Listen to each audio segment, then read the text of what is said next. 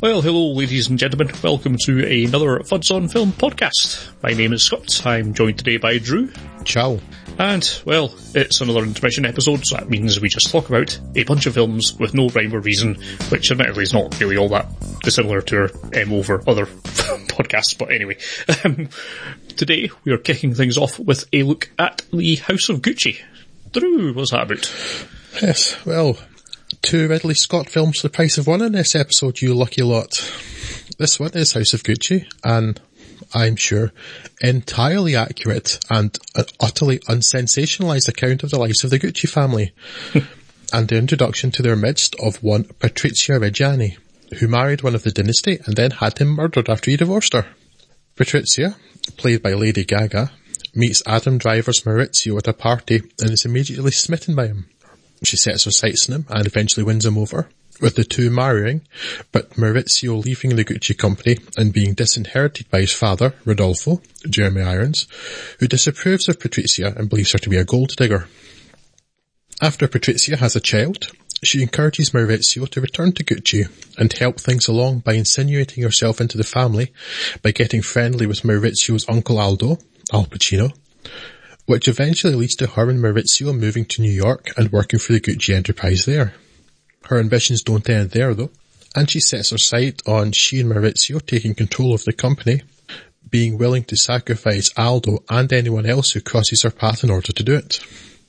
Maurizio, however, falls out of love with Patrizia and begins an affair, and in a fine, upstanding manner, dumps her by lawyer, which I think is the rich 1980s version of being dumped by text message. Which, as you can imagine, rather angers Patrizia. Seeking revenge, she hires a couple of men to murder Maurizio, but it's because she loves him though, you know, before being caught and imprisoned. House of Gucci is a reasonably entertaining film, and the performances are all solid to great, with particular plaudits going to Lady Gaga, who continues to prove herself a very fine actor indeed. She certainly makes Patrizia a much more compelling and sympathetic character than she has any right to be. I only knew a little bit about her before watching this, the vast bulk of that from Lady Gaga's recent appearance on The Late Show with Stephen Colbert, but that certainly piqued my interest. Obviously, Patrizia is not a good person, because good people don't arrange to have other people murdered, but I was interested in what kind of a person she was. She seemed to be ambitious and determined, but not cold-hearted or self-centred, and that's fine. But Patrizia then bases some of her decisions on a fortune teller, which made me realise, oh, you're an idiot person. Okay. The worst thing about that, though, is that the film seems to suggest that Pina, her fortune teller, played by Salma Hayek, is actually psychic, which is weird. That and a few other things render the tone of the film a little inconsistent, to say the least, with oddly farcical moments mixed with the serious, and 2 notable scenes where the hit is being decided upon and then arranged, apparently happening when everyone involved had forgotten how to act. And then, well, half the time it's a strong character drama, and the other half is a soap opera.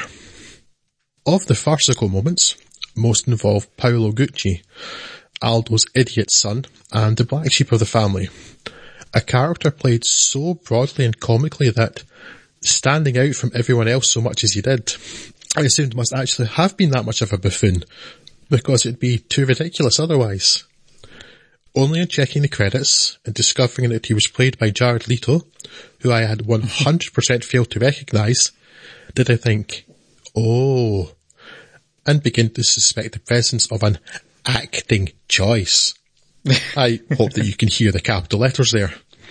I'll grant that it's an entertaining, committed performance, but it's one that feels like it should be happening in another film entirely. The accents are a mixed bag too, but mostly a mix of bad, with Leto in particular always sounding like he's only a step or 2 away from declaring, "It's a me, Mario." Jeremy Irons, it seems, is entirely incapable of an Italian accent, whereas Pacino, who's otherwise very good in the film, is 50% Italian and 50% Jewish New Yorker. Though, really, the biggest issue I had with the accents is why they bothered with them at all. The Last Duel, which we'll come to soon, which is set in France, has everyone doing, or at least attempting, an English accent, you know, like they have in France. They could all just use their real accents. We'd understand, honestly. Anyway, it's still pretty entertaining and worth watching for Gaga alone. Just don't imagine that it bears much resemblance to reality. Yeah, the only interesting thing that this film had for me was maybe Lady Gaga's performance, so I've not seen it, but I would like to see her acting a bit more. She's, or at least was quite good at it on the one basis that I have to judge it from, so. Yes. Yeah. I have to, yeah. She was comfortably the best thing in that film. The name Born. Yeah. Yes, I could not bring the name to mind there at all, yes, and she's really good in this. Her accent it's okay. Although I did see one person, a dialect coach, an actual Italian, describe it sounding more like Russian, and I'll bow to her because I think she would know better. Yes. But it wasn't like off-putting in that, whereas Jared Leto's is so broad, Jeremy Irons is non-existent, Adam Driver's is fine, I guess, but it's, why are you doing Italian accent? You're not speaking in Italian. Yeah. We understand it's acting. What are you doing? It's a strange choice, and I even having not seen it, I would still much rather they didn't. Yeah. And it's something, and specifically today because of The Last Duel, where they're in France, but nobody's doing a French accent, and only half the cast is doing an English accent. Although I'm not sure whether that's choice or ability. But coming from the same director, of course, who directed Gladiator, where everybody was also English. Yes, even the Australians. Yes.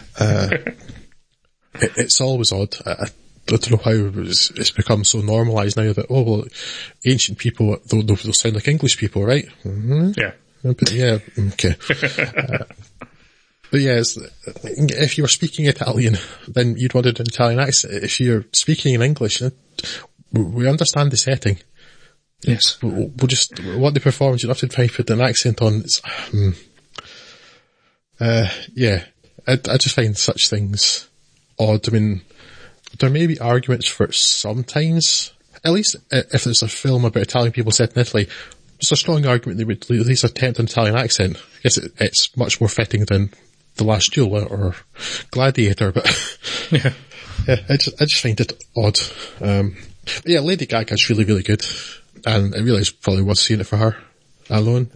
And it's quite entertaining. It's just, there's no way most of this happened. Most of the situation, you'd understand it would be at best dramatised, but given you can't possibly know what happened behind closed doors, then it's clearly just entirely made up out of whole cloth. But some of it's so daft, and Jared Leto's performance honestly feels like it's from a completely different film with a completely different tone. I mean, he's unrecognisable. I really is. If I knew he was in it, I'd forgotten it. I did my same thing of every time I sit down to watch a film, I decide that I'm going to pay attention to the producer, the writer, the directors, although I do normally the stars at the start, and within 30 seconds of the film starting, I've already completely forgotten to pay any attention to the credits. I'm looking at everything else instead. So I didn't notice his name, and I had no idea who it was, and he got this, that explains things.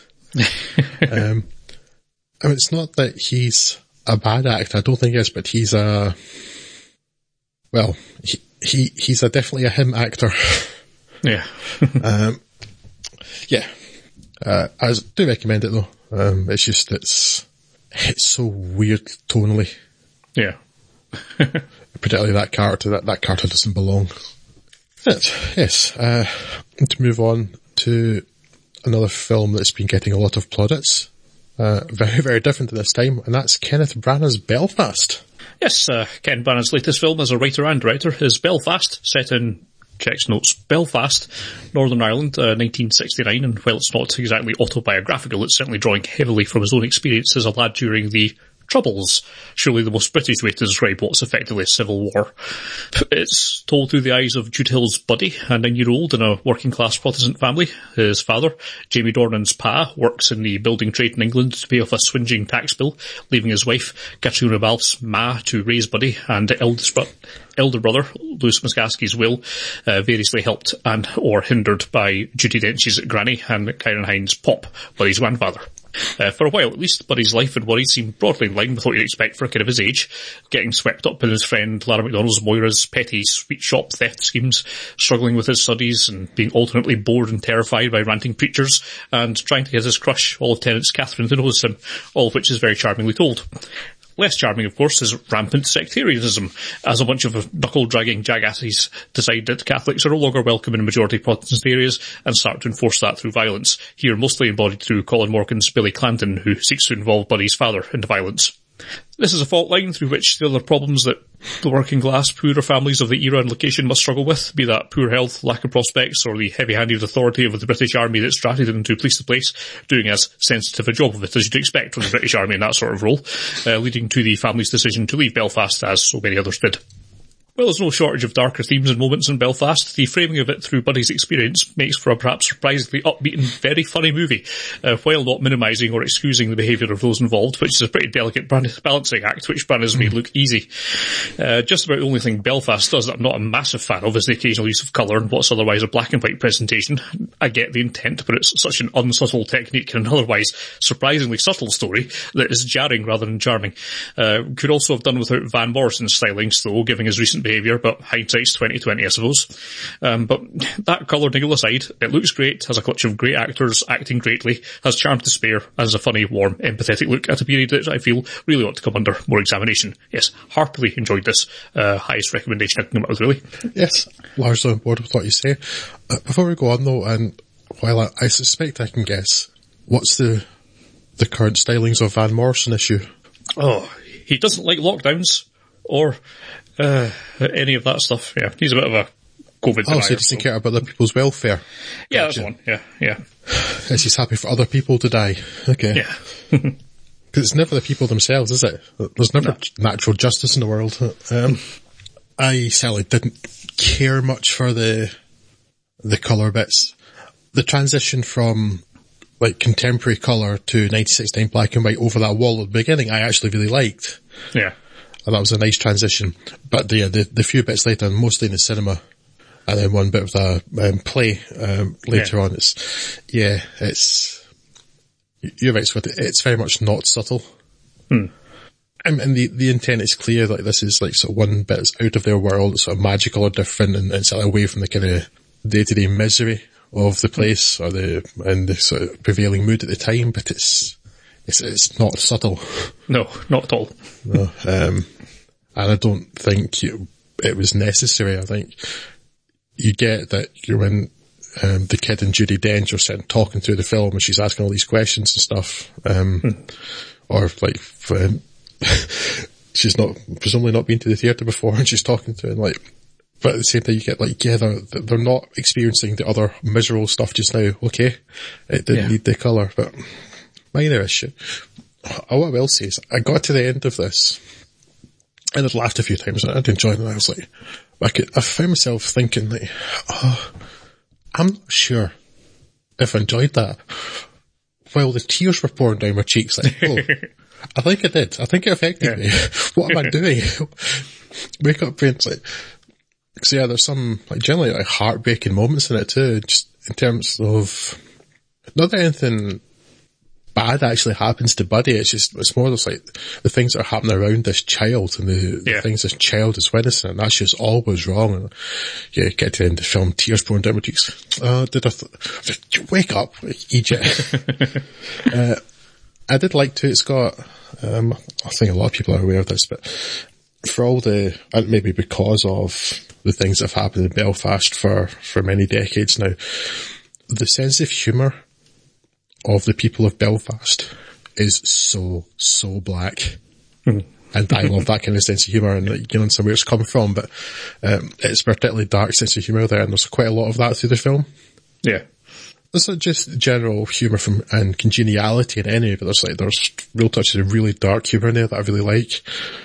And some sort of slightly absurdist stuff which really just tickled me too. Like the Buddy's encouraged to go and rob from a store that's been looted. Yeah. And I laugh so much. Yeah. He's standing on the doorstep and his mum's behind like, why did you steal that? Why did you take that washing powder? Why did you take the washing powder? And he just looks out and goes, It's biological. Oh, that cracked me up so much. Yeah, it's a really charming film. And Scott, here's the thing. It's a really well told story. It's complete and is only 97 minutes long. Yeah. That's called foreshadowing, folks. Yeah, it's great. Watch it. Lovely, lovely film. Yes. Although it was obviously missing Kenneth Branagh unnecessarily being Russian. As all films have. Should really be in every film. Another film that Kenneth Branagh does not appear as a Russian in would be Spider-Man, I assume. I've not seen this one, so I'm just going to go out on a limb and guess. No, although before I watched this, I did go back and watch a couple of the films that sort of tie into this, including The Amazing Spider-Man 2, where Paul Giamatti does play a Russian, and well, that's not good. No. Talking of which, I went back and I watched Spider-Man 3, which I hadn't seen in ages and remember very little of, and then the 2 Andrew Garfield films. The first one, I remember at the time, you and I both thinking, because we talked about it on our previous podcast, thinking that it was sort of kind of largely comparable to the first Sam Raimi film. I don't feel quite like that anymore, but it's still pretty decent. The second one, oh my god, that's a terrible film. Yeah. I was much more forgiving of it when we spoke about that before. I watched Amazing Spider-Man 2 and I hated it. This is terrible and it makes no sense and the retcon stuff, the characters are terrible, like, why doesn't this work? And then I looked up the screenwriter and it was Roberto Orci and Alex Kurtzman. Well, that explains everything because Alex Kurtzman is the worst. But before I go on yet another rant about Alex Kurtzman, which I want to do, but I won't, I will talk about Spider-Man instead. Spider-Man does whatever a spider can. Spins a web, any size, catches thieves, just like flies. Look out, here comes the Spider-Man. Is he strong? Listen, bud, he's got radioactive blood. Can he cut the running time? No, he can't. Unnecessarily long durations are apparently enshrined in law now or something. That needs some work because it doesn't scan. Hey there goes the Spider-Man. Yes, I'm beating that drum again. I'll stop when the problem does. So, another Spider-Man film is with us, which picks up where Spider-Man Far From Home left off, with J.K. Simmons, J. Jonah Jameson, now a full-on Alex Jones analogue, telling the world that Spidey killed Mysterio, and that his identity is that of New York teenager Peter Parker. This sees Peter's life made a little complicated, not just because of the lack of privacy he now has, but because a substantial number of people believe him to be a murderer. Though this seems to mostly manifest in someone throwing some paint on him and... He, MJ and Ned all get arrested, but Daredevil turns up in his lawyer role and largely waves it all away, so that's convenient. The one place that it does affect him, though, is university applications, and he, MJ and Ned all fail to get in anywhere they're applied, including their preference of MIT, because of their association with Spider-Man. Peter, who the film almost goes to pains to show is a Tony Stark-like scientific super genius and clearly needs to learn nothing at university, is upset, but that's especially for his friends. And he does what anybody in this situation would do and seeks out a wizard to cast a spell for him. Because, if you remember, wizards are a thing here. Taking pity on Peter, Doctor Strange casts a spell so that the world will forget Spider-Man's identity. But his irritation with and distraction by Peter's many caveats and last-minute changes means he wizards wrong, and a hole is ripped in the multiverse, resulting in several villains who died fighting Spider-Man in previous films coming to this universe. More will likely follow, and the whole world is in peril again, which seems entirely reasonable stakes for a film about an acrobatic teenager in a lycra suit. These villains are Dr. Octopus, the Green Goblin, Electro, Sandman, and the Lizard, all played by the same actors as in their previous big screen outings, to varying degrees of success. Alfred Molina and Willem Dafoe come out the best by far, managing to be both sinister and sympathetic. Rhys Ifans is a giant lizard, and fortunately not much seen, which is all for the best. though when he has seen the creature design doesn't look quite as ridiculous as it did in 2012. And Thomas Hayden Church's performance doesn't go much beyond introducing himself to Spider-Man with, "It's me, remember, Flint Marko," as if Spider-Man might forget and confuse him with some other giant sand monster. Electro, a terrible villain in 2014, is also terrible here, and also not at all the same character, because here Jamie Foxx is playing the role in a way that seems very Jamie Foxx, suggesting the tiresome presence of an actor's ego in contract discussions. The wizard fella tasks Spidey with rounding up and dispatching these bad guys, but Spidey, being a kind and sensitive chap, decides he should help them all first instead, so uses his super brain and some handy, stark, magical MacGuffin tech, along with some unexpected multi-armed assistants to cure them all, before sending them back to universes where they were all already dead. I suppose it's the thought that counts. Some people just don't want to be helped, though, having fully embraced their villainy. But damn it, Spider-Man's decided he's going to cure them, and cure them he will, whether they want it or not. This film not exactly sending the best message about self-acceptance and autonomy. This disagreement naturally leads to conflict, and it seems Spidey may be outmatched, but fortunately it wasn't just bad guys who came through the big reality hole. The excessive running time I mentioned in my introduction wasn't as noticeable here as in many other films, perhaps because most of Spider-Man No Way Home's flab lies in the middle and the pace and enjoyment picks up considerably by the end, especially after the arrival of additional Spider-Men. But it's still annoying and continues to make me feel like editors no longer have any respect in Hollywood, or at least that their profession and purpose does not. The film could certainly do with any scene involving Jon Favreau's Happy Hogan being cut, plus all of the attempts at comedy rather than wit and humour, especially when at other times beloved characters are genuinely imperilled. However, it's still an enjoyable film, and a reasonable amount above the general baseline competency that most of the films in the MCU achieve, but it's very much the least of the three Tom Holland Spider-Man films thus far, and may also be the last. As usual with these films, an advisory not to think too hard about it if you're capable of such things, though here it's mostly just in the denouement where things don't make a heap of sense.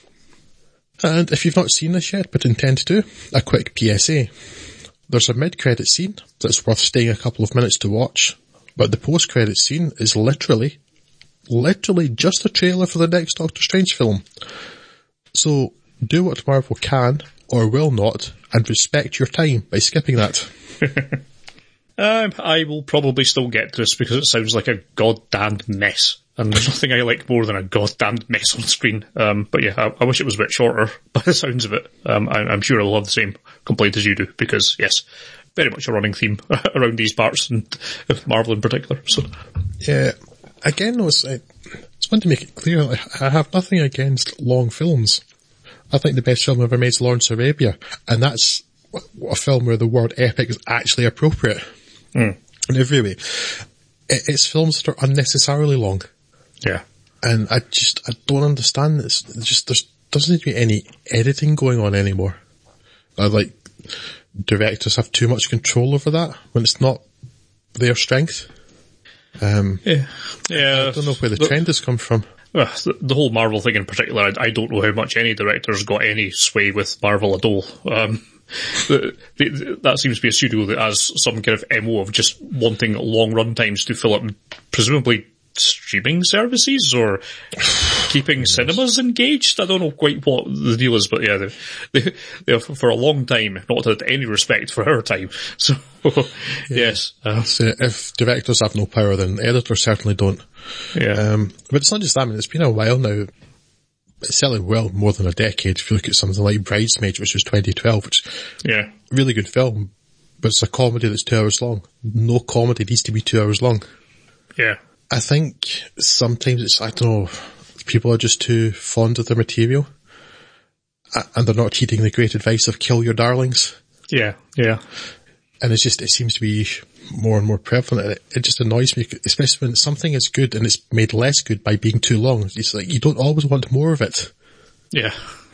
Yeah, so unfortunately, it's not a drum we're going to stop buying anytime soon, because the trend is going to stop anytime soon. Yes.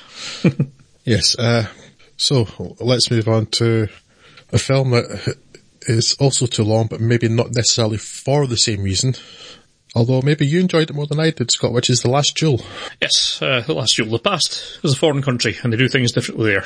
And France is also a foreign country, and they do things differently there too. So imagine how differently they must have done things in medieval France in the past.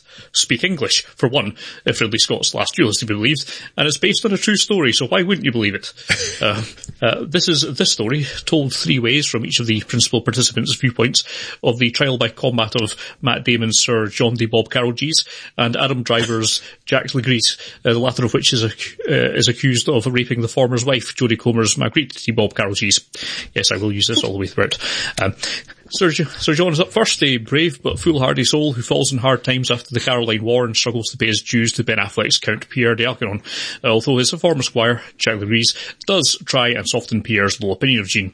Jean's fortunes improve after his marriage to the wealthy but disgraced de Thibouville family, but property squabbles with the Count gifting away land from him to Legris starts a feud that bubbles along until, when John's away fighting a disastrous campaign in Scotland, Legris rapes Marguerite. When a capricious justice system leads typically skewed results, he opts for trial by combat. The second part tells Legris' side of the same story, but it's a third part that truly packs the film's wallop as Marguerite experiences the harrowing rape in altogether too gruesome detail, but does hammer home how awful women were treated in this time period, literally property of their husbands. The duel itself also has a fair degree of wallops and hammering, and show that Ridley's not forgotten the sword and sandals skills that he's picked up over the course of his career in a film that arguably harkens back to his debut in 1977 with The Duelists. Ridley Scott had some weird blame game thing going on about the relative commercial failure of this, something about millennials and mobiles which had some serious old man shouts at cloud vibes, particularly in the middle of a virulent pandemic. No, it is the audiences who are wrong. And I don't really blame them for their apathy. It's not that The Last Duel is a bad film, on any access that I care to think of, but it's not a good one either. Rashomon and plate mail sounds like a winning formula, but the end result's just a bit drab. Visually drab in the main, which is most likely the quote-unquote authentic way to do things, and I have some respect for that, but it does wind up making the whole affair rather flatter than the drama of the story maybe deserves. Also, said story and characters seem to be chasing authenticity rather than interest, which, again, I have some respect for, but this is not a documentary. And much as it goes against every fibre of my being, I do kind of wish this had lead more into, a little bit more heavily into the soap opera aspect of the tale. As it stands, oddly enough, it's maybe Ben Affleck that comes out of this best, and certainly about a week on, he's the only character I remember with any life and vibrancy about him, or the only character that I remember full stop. I'm certain there's an audience for this that will really appreciate what it's set out to do, but it's much less of a fraction of the mainstream audience than Ridley Scott expected, apparently. And I think it's also fair to say that it's a well enough made film that it deserves to have been given a chance by more of that audience, but again, virulent pandemic going to virulent pandemic. I would say it's worth giving this a look from the safety of your sofa now that it's started popping up in home services. Even if it's not the most entertaining film that Ridley's ever made, it will satisfy people with a more grounded sensibility. 3.5 out of 5? Just? Yeah, I would not recommend this. The word that comes to mind most readily for me to describe this was slog. I genuinely found this a miserable experience to watch. It doesn't help that, set aside the injustices and sort of, I guess you could say it's a way to sort of compare like modern day with then and like how we've come a long way, but also in some ways not a long way. Yeah. But this film is about three of the things that I despise most. Monarchy, feudalism, and religion.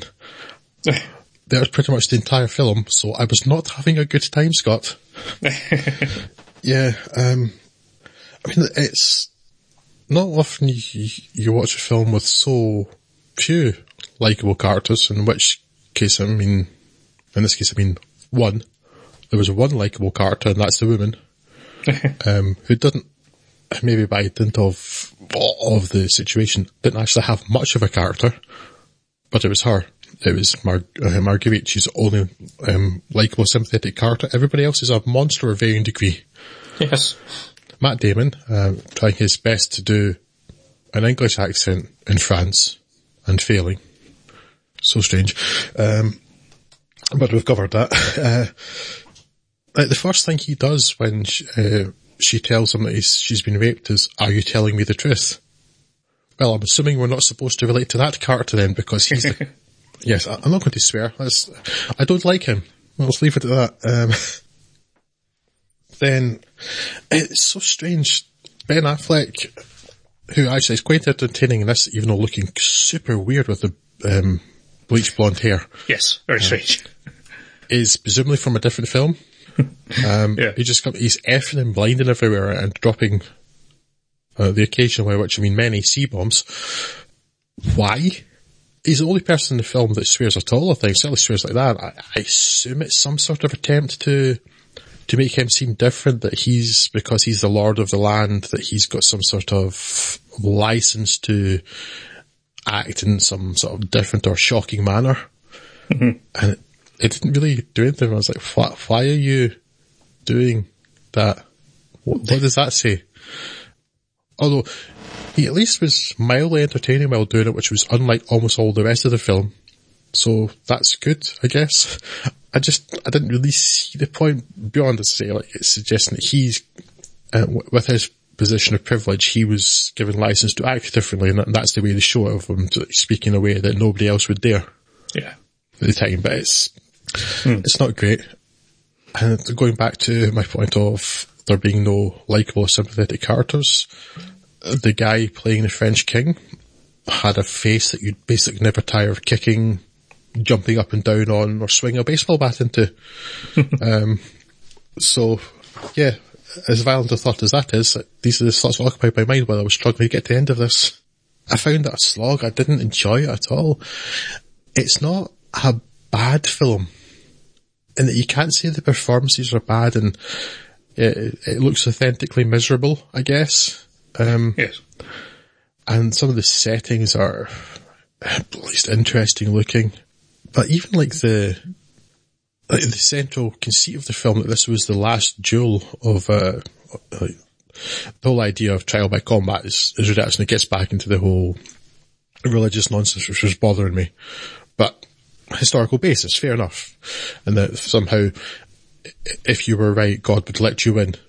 And that would prove that you were right. Not anything like crazy, like, evidence. Anything like that. No, none of that nonsense. Trial by combat, that'll do you. I kind of wish they played into the duel part of it more, because it just sort of seems like somebody has the idea at some point, they go, we'll do that now then. Yeah. The fact that hadn't been done for a while, would be outlawed soon. I kind of feel that they should have played into that a bit more, like that was like quite a significant event. It almost doesn't feel like it is. That event's more interesting than all the characters that are in it, which is perhaps my primary complaint. There's two complaints. That, and also the fact that it's kind of doing the Rashomon thing, but it's not really. I was expecting to get a bit more kind of a recontextualizing thing going on, and you just don't. You just get a bit more each time, but there does not seem to be any particular reason for that narrative device to be used rather than just telling a story normally. It's a bit of a waste of effort, really. Yeah, and the difference between the three versions of the story are quite subtle. Mm. Yeah, so it's none of their stories differ enormously, certainly in terms of the details of like the significant part at the end. Yeah. But fair enough, you get a bit more of a look at their character and what led up to it and what they thought was important. But again, nothing that actually recontextualizes it. That's just something you could have told in a normal narrative structure. So, a bit strange. I had more joy, that's more luck, I guess, with the final section of the three viewpoints, the Jodie Comer's section. Because understandably she's much more sympathetic than anybody else, and she's the one likeable character in the whole film, and that section, as I came towards the film, quite a bit more there. And that's because, probably she's the one that's not an arsehole. Like the one person in the whole film, it seems. And certainly I'm sympathetic to this character who's literally by law treated like property, as you said, Scott, that the idea is, it's not that the rape was a crime against this woman, the rape was a crime against her husband somehow. Yeah. because morality is a thing that we only got quite recently, it seems. So that bit is more tolerable. I wouldn't say I enjoyed it. It's just, the whole film's just feels as miserable as the kind of grey sky, rainy setting that quite a lot of it happens in. I just felt like that for the whole film. Yeah. It's not one I'd recommend at all. I was just miserable watching this. I know it was, unfortunately Craig's not here to give us his opinion, but I know he enjoyed it quite a bit more than I did, and was particularly tickled by Ben Affleck's sweary performance. So I guess between the three of us, we're slightly more positive than negative, but for me, I hate it. Well, I'm not hated, it's wrong again. There's obviously film craft there, it's well shot, guess for the most part it's well acted, accents aside. Yeah. And obviously the special effects and the Legree role, I'm sure you agree, Scott, very, very good. Yes, as always. ILM's best for that character, Mr. Driver there. Yes. But, yeah, it's not like conventionally bad, it's a well-made film, it's just miserable. Yeah. It's just not a pleasant experience to watch. Yeah, it's a very drab film. Drab seems to be the overwhelming word for it, yeah. Yeah.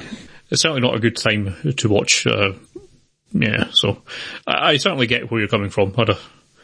I maybe respect it a little more by the sounds of it, but yeah, it is not really a fun time for anyone. So, no. Yeah. Shall we move on then to Ghostbusters Afterlife? That's what it's called, right? Yes, Ghostbusters After 8. After that, yeah, okay. No, After 8. Ghostbusters After 8, it's minty. Shall we take a look at Ghostbusters Afterlife? Well, I've seen it, I've written notes about it, so I guess we probably should make use of that. Do you remember Ghostbusters? Do you? Do you remember Ghostbusters? Jason Reitman, whose dad Ivan directed the first two films in the series, certainly does. It seems though that he's afraid that you don't, so he's helpfully left many references to it in this latest installment, and has even copied the final act more or less completely, all to make sure that you remember. Yes, I'm sure that's why. I mean, it's not just a cynical cash-grabbing soft reboot, right? Who in Hollywood would do such a thing? And I'd like to assure you that at no point at all while watching it was I reminded of The Force Awakens. Nuh-uh. Strange though, that what I guess was a family film, phantasmic fellatio aside, by marketing, but at least a film for adolescents by tone, should be so celebrated 40 years later in a film very much aimed at kids, who have almost certainly never seen the original. Strange still that it should start with an old Egon being murdered by a demon, causing his dilapidated house and dirt farm to be left to his estranged daughter, whom he abandoned because apparently he became an arsehole. Egon, it seems, was obsessed with a mine in the middle of Oklahoma, owned by Shandor Mining Company. Because what Ghostbusters, a comedy film about some academics who become schlubby blue-collar exterminators who accidentally saved the world, really needed was lore. His attempts at stopping this mine being the centre of another coming of Gozer seemingly failed with his death. But fortunately for the world, his daughter is broke, so she's forced to move to Oklahoma with her children where they can find out what their grandfather was up to and stop all this ruckus. This will involve visiting the mine, where we're treated to lines supposed to show just what a scientific genius 12-year-old Phoebe, the film's protagonist, is. Like, how do you make steel beams from a semiconductor like selenium? Which, rather than me marvelling at her knowledge of semiconductors at the age of 12, just left me wondering how you make steel beams from anything at all that's not steel. To resurrecting Ecto-1, strapping on a proton pack and destroying stuff, not being believed by the authorities, people being turned into demon dogs and then saving the world. And somehow the Ghostbusters will have collectively passed out of memory in this universe, with only Paul Rudd's summer school teacher remembering them, and no one seemingly aware of New York City being terrorised by a giant marshmallow man, nor of the Statue of Liberty striding down its avenues. Ghosts too, it seems, only existed for a couple of years and have never been heard of since the 1980s. As I alluded to earlier, the Saving the World, but it's just the final act of the 1984 film done over. differentiated itself in that film in only two significant ways. One, being emotional and sentimental, two words that apply to exactly 0% of the running time of the original, and which are exceedingly unnecessary and unwelcome here. And two, continuing the deeply disturbing and unethical trend of literally raising the dead from the grave and representing them on screen without their consent. Something I only expect to get worse as technology gets better. For all that, I did enjoy it for the most part, particularly the performance of McKenna Grace as Phoebe, which had worried me beforehand, but is generally pretty engaging. Carrie Coon and Paul Rudd give reasonably entertaining performances, but beyond that, there's a reason I've only named one character so far, and that's because the film has only one character, and that's Phoebe. It doesn't do anything egregiously badly, save the irritating comedy sidekick, the self-monikered podcast, who, in the way of all comedy sidekicks, is not funny, and who you'll want to see bloodily dismembered, and who you'll inevitably be disappointed to see survive instead. And a wasted cameo from J.K. Simmons, which is always a crime. It helps to suspect that I don't have the original Ghostbusters on the same pedestal that so many seem to. Ghostbusters was, and is, a good film. I enjoy it. And that's it. It's not special, and it never was. And Ghostbusters Afterlife is fine, but it just didn't need to exist. And the potential reasons for it doing so seem at best misguided, and at worst, deeply cynical. 11 out of 10. Says Paul Ross.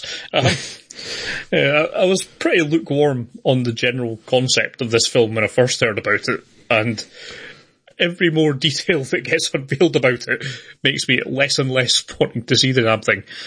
So yes, I haven't. And I will probably keep it that way until at some point it appears on TV and I'm too lazy to change the channel. It just sounds bad. I'm sure if I did watch it, it's probably competent enough that I would get some enjoyment out of it, but it just sounds so amazingly cynical, and I just don't want to be involved in it anymore. There's enough of that stuff going around already. I don't need to encourage it with any of my hard-earned dollars going towards it, so happy to sit this one out. Yeah. Honestly, it's fine. It could just be a bit shorter. That'll not surprise you to hear coming from me. Although it's not the biggest culprit in that sort of thing. It's strange to see who it's aimed at. It really feels, although I remember going to see the original Ghostbusters when it came out in the cinema. So I'd been 5. And I remember like that it being promoted like a family film because it was on an Andrex promotion. I still have the badges for it somewhere. I went Ghostbusting with Andrex and stuff like that. So yeah, I remember all of that, and I remember the film then. But when you look at the film now, it's definitely not like a kid's film. No. And I'd say it's a stretch to even call it like a family film. And not just because of the infamous fellatio scene, which is weird. But like, kind of like, what now would be kind of like a 12A or something. It actually seems on a more appropriate rating. It's not like there's much in it, but in terms of age, yeah, there are people who are going to get the stuff in it, it's fine. But that's a 40-year-old film nearly. Yeah. So they've come back to nearly 40 years later in a film that's very much pitched at kids. And for all of his genuine link to it because his dad and his claim to love Ghostbusters stuff, Jason Reitman, it feels so cynical. Yeah. Because it's just full of references, like, which kids are not going to get, so who's it for? It was only for adults who are kind of the rather sad group that, like, sell themselves Ghostbusters fanboys or something like that. Yeah, yeah. And it's weird. Again, it doesn't make any sense to it because in the world, Ghostbusters is meant to have happened, but, like, the characters completely changed, and it doesn't make any sense why they did what they did or didn't do what they didn't do. And also the entire world has forgotten about giant monsters walking around New York that actually happened. Can you imagine the stand-up routines in that universe? Like some Paul K analog. Do you remember a few years back when there was ghosts and the Statue of Liberty came alive, and there was the giant marshmallow things. That was funny, wasn't it? What was that all about, eh? Do you remember that? Which, I suppose, fits in quite well with the general theme of what you're saying the film's about. Yeah. Whereas the only references to, like, the only person in this town that seems to know anything about it is Paul Rudd's character, and he only can show these kids by showing them a YouTube clip of the original TV adverts that maybe a couple thousand people have seen, a couple thousand views in it. And then, like, so it's full of these stupid fan service references. And it's really annoying. I don't think it needed to make another Ghostbusters film at all, but it's okay. It's entertaining enough. It's just, I don't know who the audience is for this. It's like, it's very much a kid's film. The main character's a 12-year-old, and that's what it's like. It's going to be like precocious, really. And the first film is a comedy, whereas the trailers for this make it look like a horror film. Yeah. Which fortunately it's not, but it's not like a comedy. It's got comic bits in it, but it's not a comedy. Not in the same way, anyway, not like a pure comedy. And then it's so full of fan service. I hate it. Like at one point, like the third act it's nearly carbon copy of the end of the 1984 film with the dogs and people turning into dogs, and ghosts are coming back, although this time Zool's played by Olivia Wilde unrecognisably, so you know that was a worthwhile casting performance and paycheck to give out. And there's the scene where the Stay Puft marshmallows apparently still exist in this universe, despite that brand surely having been burned by a monster attacking New York. Yeah. But suddenly they become miniature Stay Puft marshmallow men, and then they start kind of acting in a way that comes from like another 1984 film, because they basically start acting like gremlins.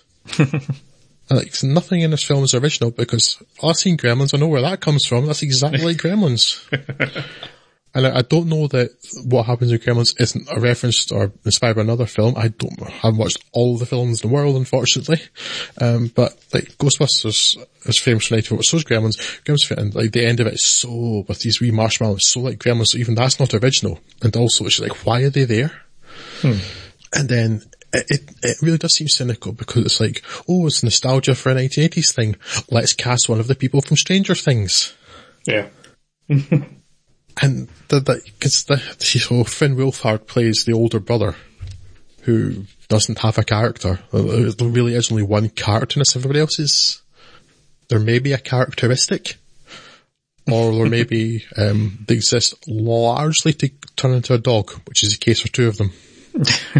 But then you've got Finn Wolfhard now because Stranger Things in the 1980s, and it feels so calculated.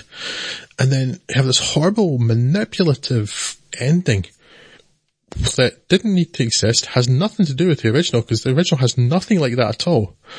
And also sees Harold Ramis get recreated on screen. He's dead. He didn't get a choice about this. I just find that sort of thing incredibly unethical, immoral, deeply concerning. And as I said, I think that thing's only going to get worse. Yeah. It was bad enough when you had Audrey Hepburn being dragged from the grave to advertise chocolate.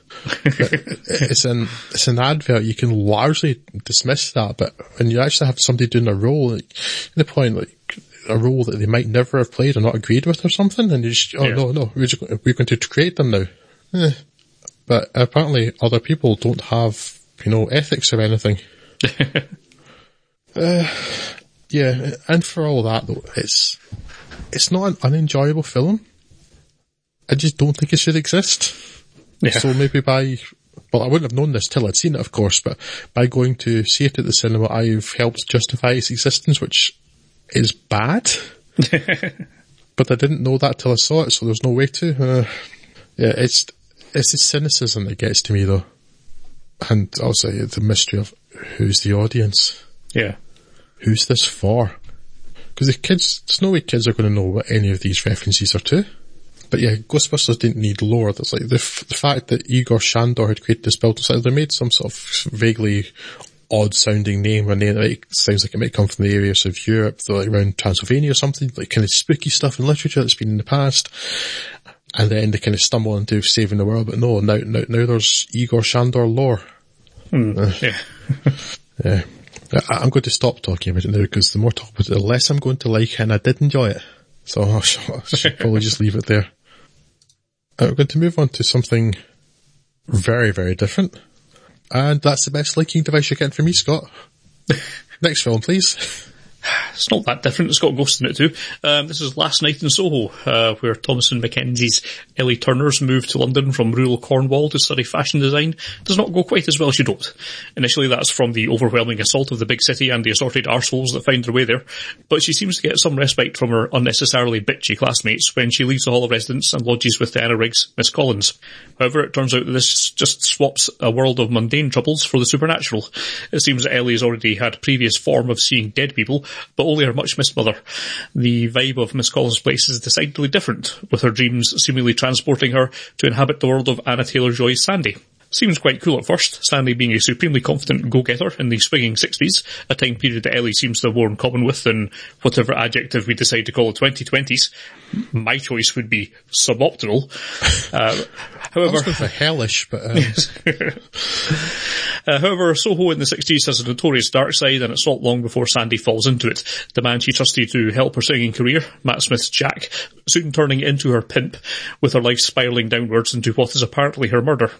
In her waking hours, Ellie tries desperately to find out more about Sandy and her fate, earning her a great many side eyes, particularly when she starts having to dodge the faceless ghosts of the past that have started encroaching on her reality, leading, as often happens in this kind of thing, to poorly evidenced accusations and an eventual reveal of the awful truth of things. Wikipedia lists this as a psychological horror, and not for the first time. Wikipedia is wrong, and I wish that it wasn't. There's a period where this more or less does fall in line with psychological horror, and it works very well. Both Thomasin McKenzie and Anna Taylor-Joy are likeable and sympathetic enough in their own ways, and Matt Smith has a blend of charisma and menace that almost made me stop thinking of his Doctor Who. There's also a great supporting turns from the likes of Diana Rigg and Terence Stamp that adds to the mystery of it all. However, and this will come as no surprise to anyone that's heard our opinions on horror before, supernatural elements can do one, and there's plenty of that in this. And by the time Ellie's being chased around the library by what looks like dudes with tights over their faces, this has gone over the cliffs into a chasm of unnecessary filler material. Thankfully, there's not quite enough of that nonsense in the back nine to completely spoil the good work done by the actors, which is arguably better than the script deserves. And when that's put alongside director Edgar Wright's traditional breakneck pacing and soundtrack choices, and stylish cinematography from Chung Chung-hoon, more known around these parts for his partnership with Park Chan-wook, well, there's more than enough to hold my attention in Last Night in Soho, and I'm sure for anyone who's less philosophically opposed to horror films, they'll get even more out of it. To sum up, -5 stars for putting Cilla Black in it. Yeah, the Cilla Black thing set me off on the wrong foot for at the beginning. Although to be honest, it was never Cilla Black's music I had an issue with. She had a couple of songs that I thought were passable enough. It's more her big gobbed, loud-mouthed, red hair from a bottle, nosy bitch persona from Surprise Surprise, etc. that I despised. So, first of all, I got around the whole horror thing by deciding quite early on that this wasn't a horror. And I didn't regard it as such because horrors are all miserable, and I wasn't miserable, so I thought it couldn't be one. I'm not sure your logic holds up there, but okay. It's my logic, Scott.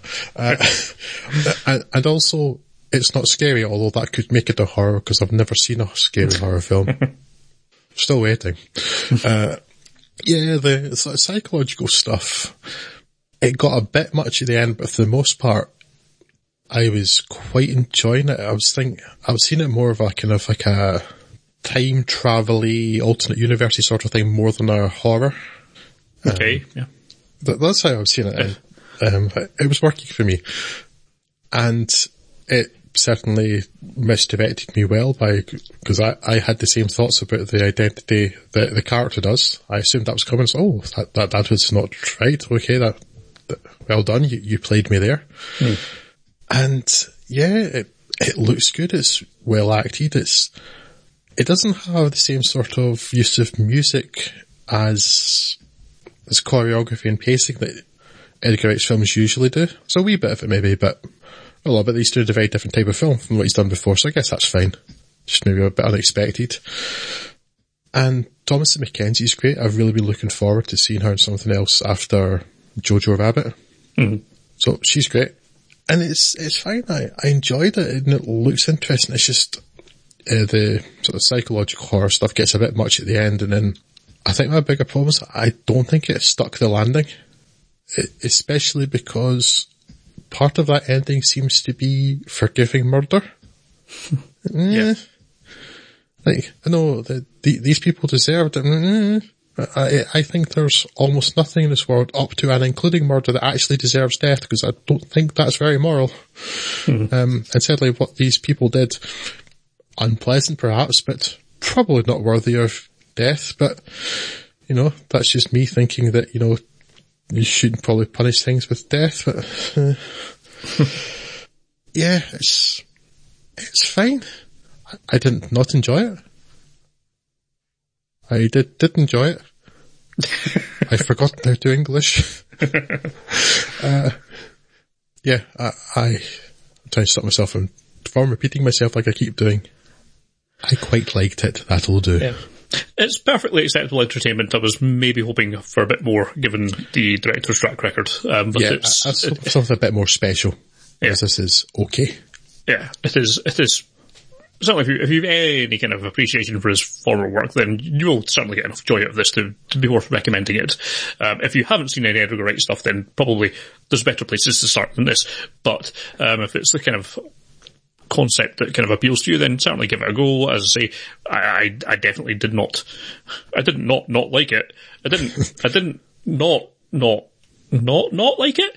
But also, I didn't not like it. So, 11 out of 10. Just an addendum to what I said about thinking that, you know, most people don't deserve to be punished by death. There are very few crimes where that's actually appropriate. Cilla Black does, yeah. Yeah, and I you know, I think that you probably it's probably wrong to teach people that killing is wrong by killing them, but there is one person here who deserves death, and that's her roommate, because she was odious. Yes. Stratocaster or Telecaster, whatever her name was. Yeah. Joe Caster, I think. That's all I have to say on that, finally. Well, that will wrap us up for today. We'll be back with you next year. But it's not as long in the future as it seems, but we'll be back with you soon enough with another podcast. And until such time, take care of yourself and each other. I shall say goodbye. I'm sure Drew will do. Ciao.